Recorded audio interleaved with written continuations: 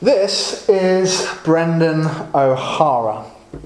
In December 2019, our constituency of Argyll and Bute elected him to be our Member of Parliament. As voters, we have put Brendan O'Hara into a position of great power, prestige, privilege. He has a large budget at his disposal. He can make big decisions that will significantly impact a large number of people. I wonder how Brendan O'Hara felt on the morning of the 13th of December when he discovered that he had been elected. Was it elation? Was it pride? Was it a nervous humility as he again sensed the scale of the task ahead of him? When MPs like Brendan O'Hara are elected, they all face a decision.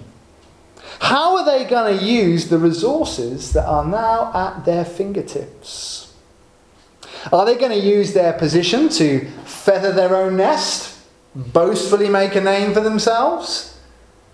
Or are they going to use their position to benefit their constituency?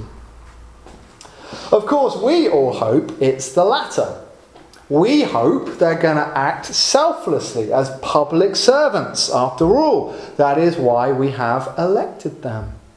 We didn't choose them for their own benefit, their own step up the career ladder. We chose them because we believed that they would bring the biggest benefit to others, our community, and especially the most vulnerable within it. Now, this concept of being elected, of being chosen for the benefit of others, is a vital one for us to get our head around if we want to understand God's dealings with both Israel in the Old Testament and the role of the church today. And I hope this illustration is going to help us with today's passage. But just before we begin, there's one more thing we need to know. Before newly elected MPs begin their work, they are first sworn in to office. In other words, they make a covenantal promise. A covenantal promise to both the government and to their constituency. Now, this making of a covenant is what we read about taking place with Israel at Mount Sinai. And it's also the response that we're invited to make as believers today. To set the scene, Israel are now 3 months on from being dramatically busted out of Egypt by God through the Passover. Remember the plagues, the passing through the Red Sea, the waters crashing down on the Egyptian army? Well, since then, Israel have been wandering through the desert while God has been miraculously feeding them with manna and drawing water from rocks for them to drink. Now, it seemed to have been an aimless journey. The Israelites had no idea where they were headed, hence why they grumbled so much. But nothing could be further from the truth. God knew exactly where he was taking them to. He had a plan and a purpose very much in mind. So after 6 weeks, the pillar of cloud and fire brings the nation of Israel to Mount Sinai. It is the high point of the Exodus journey, not just in altitude, but in significance. To continue our opening illustration for a moment. When a general election takes place, there is much drama and fanfare. There are press conferences, televised debates, battle buses, hustings. The newspapers are full of stories. It takes over the news on the TV. There's posters on the walls. There's placards on lampposts. Whether you vote or not, no one can miss that an election is taking place. But the bustle and the noise of a political election today pales into insignificance compared to the events of Exodus 19. At Mount Sinai, God turns up in person to elect the nation of Israel. And he doesn't want anybody to miss the significance of this moment.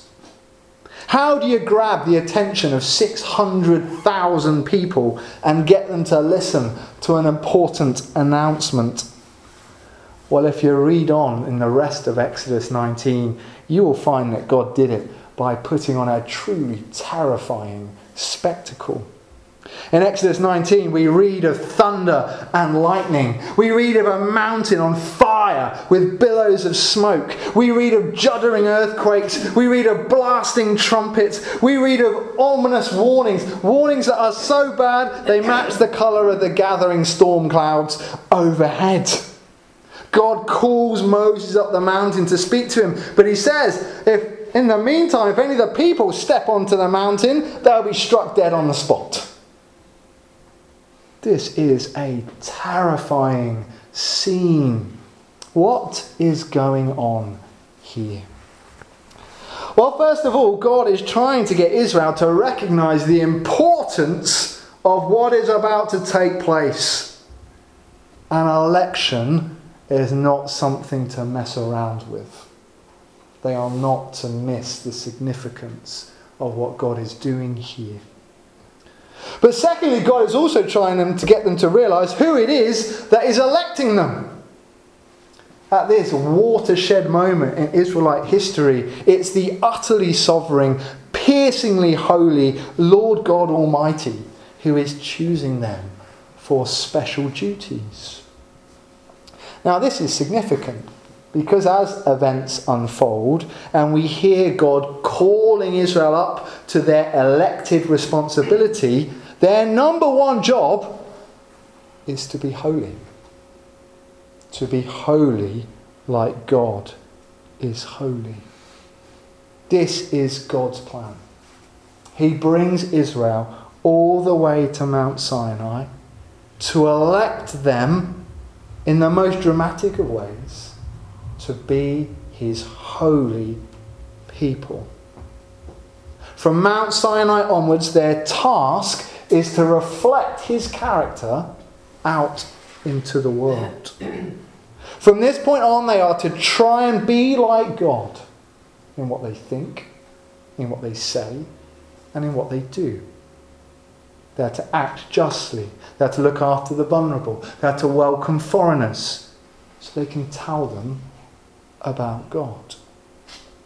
In short, in Exodus 19 and 20, God turns up in this spectacle that Israel will never forget in order to elect them for a purpose.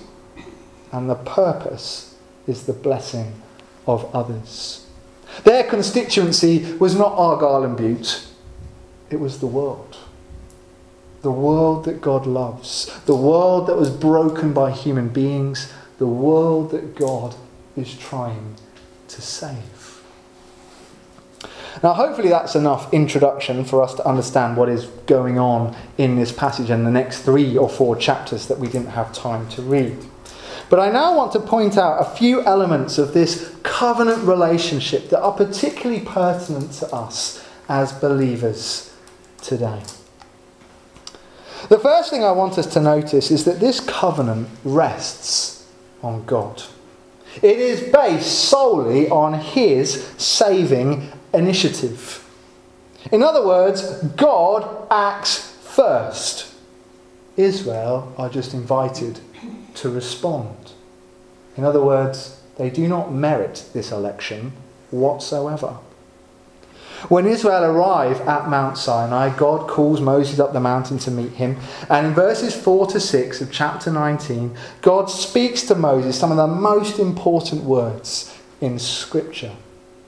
And foremost amongst these, in verse 4, is the reminder that Israel are only here at Mount Sinai because God personally rescued them. You yourselves have seen what I did to Egypt and how I carried you on eagle's wings and brought you to myself. When Israel was slaves in Egypt, they cried out to God. God saw their suffering. His heart broke for them. So he personally intervened. He swooped down like an eagle, picked up his young, and carried them out of harm's way. And in doing this, God made Israel his own. And it's important we realise that this rescue operation of God was God remembering the covenant that he'd made with Abraham that we looked at last week. He was keeping his promise to look after the family of his people.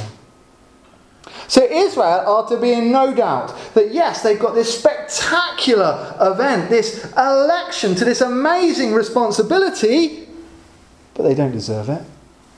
They didn't merit it. They did nothing to earn it.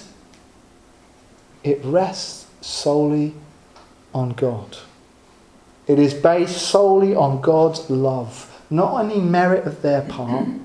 As slaves in Egypt, they couldn't even help themselves, let alone choose such a privileged role in the world. The second thing to notice about this covenant is that it requires a response of obedience. After God has reminded Moses of the great rescue he had made, he calls Israel to obey him. You yourselves have seen what I did to Egypt and how I carried you on eagle's wings and brought you to myself. Now, if you obey me fully and keep my covenant, then God is about to reveal to Israel the law. That's Exodus 20, which is the next chapter. Particularly the 10 Commandments that he wants them to keep. So now, as we realise that, it is really important we remember what we've just said. That God rescued them first. Israel are to keep the law as a response to what God has already done. God gives them the law after he rescued them, not before. It was never the case that Israel had to keep the law in order to earn God's love. God's love was there in the first place, and they were to keep the law as a response. God loved Israel so much that he saved them from slavery. He then gave them the law because he wanted to guide them into the best way of living. If they kept the law, they would live in comfort, they would live in security. As with all of God's covenants, God is 100% committed to this. He will go on loving Israel regardless. He will love them and love them and love them and love them. But he grants Israel the free choice as to whether they want to be part of his project or not. As individuals, as a nation as a whole, they can choose to obey God, or they can choose to ignore him. If they choose to ignore, then they are choosing to cut themselves off. God promises to love them forever. They are his people. He's committed to them. But he doesn't coerce their response. Because love is never really love if it's forced. So at Sinai, God calls Israel, he elects them, he makes a covenant with them, they're going to be his people, but he invites them to respond in their own way. He invites them to respond with obedience. He invites them to choose to live their lives for him. The third thing that we need to notice about this covenant is that if Israel do choose to obey and follow God, they will be rewarded with even greater intimacy. You yourselves have seen what I did in Egypt, how I carried you on eagle's wings, how I brought you to myself. Now if you obey me fully, keep my covenant, then out of all the nations, you will be my treasured possession. My treasured possession. I love these words. If Israel choose to obey, they will be God's treasured possession. Now the imagery of the original Hebrew here is that of a king or queen's crown jewels. Their most precious objects, which often they keep under lock and key, but they delight to have on. They delight to have them by their side. Now, of course, crown jewels are not the only possession of a monarch.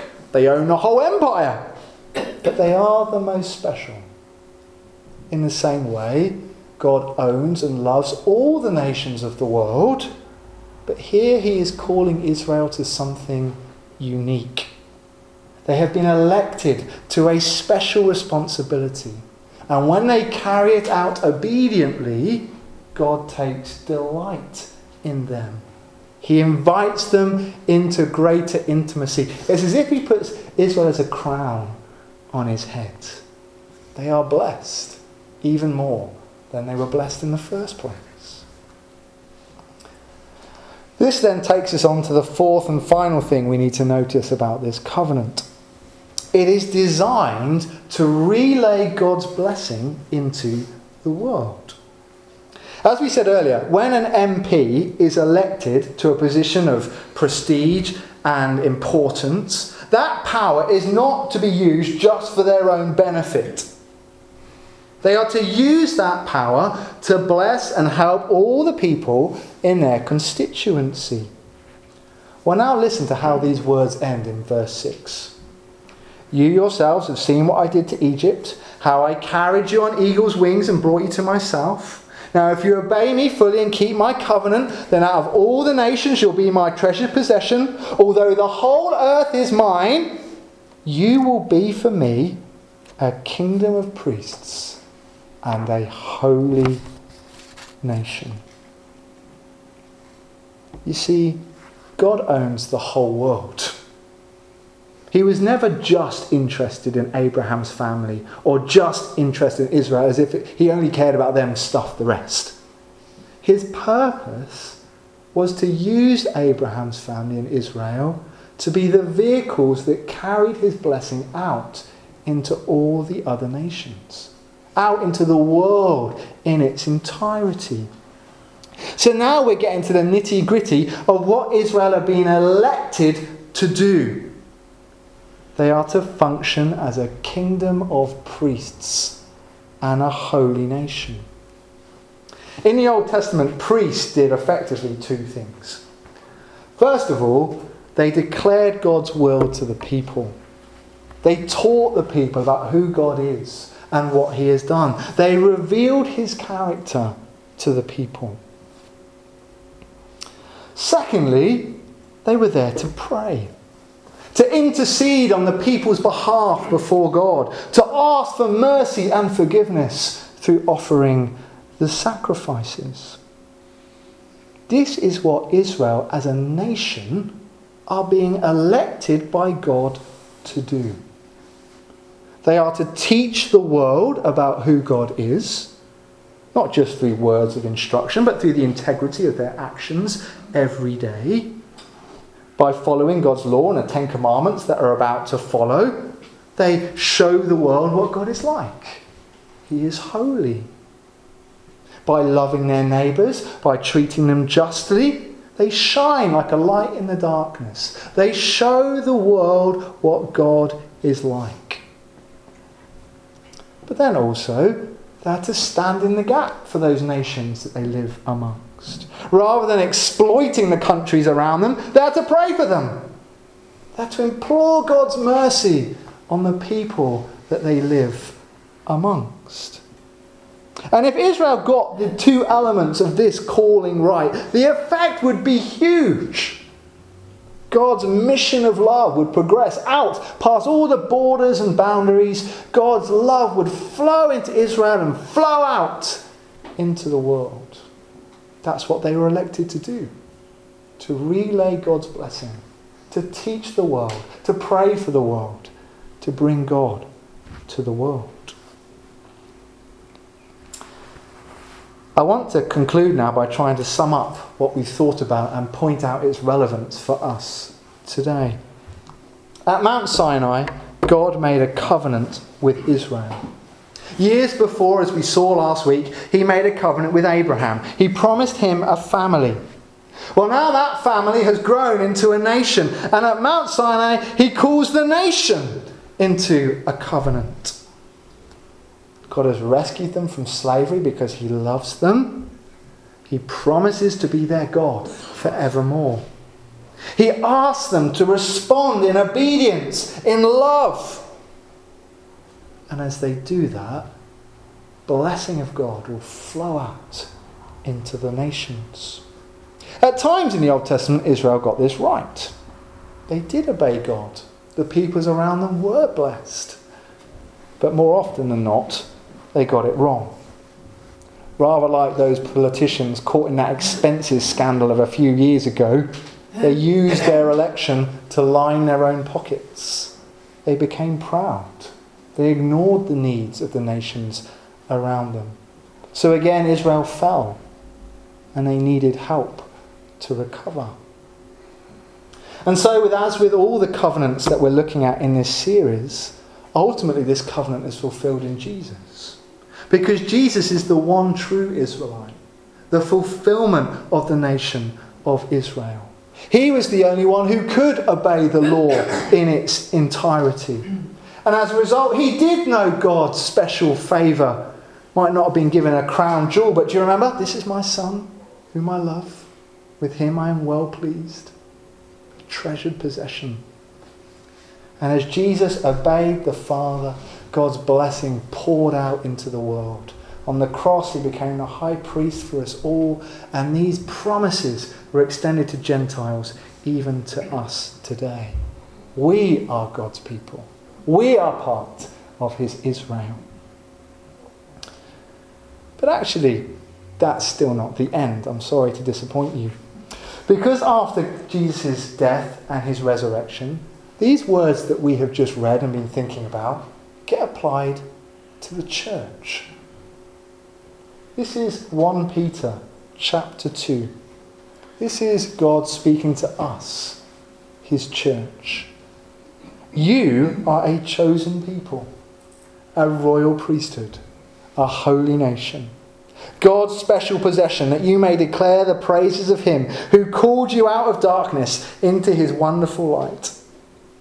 Once you were not a people, but now you are the people of God.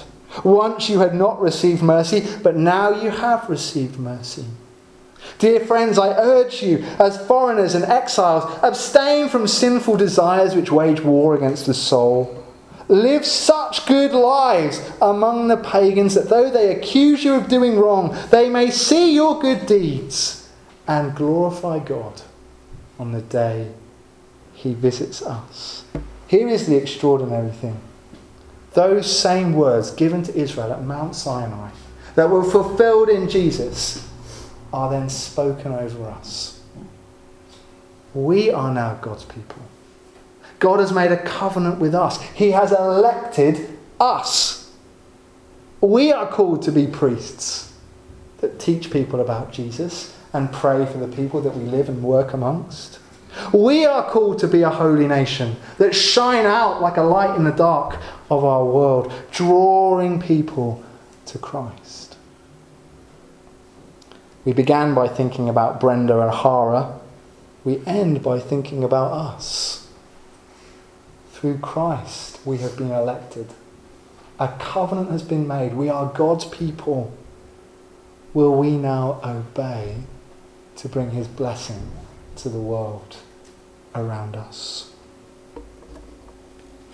Let's pray together.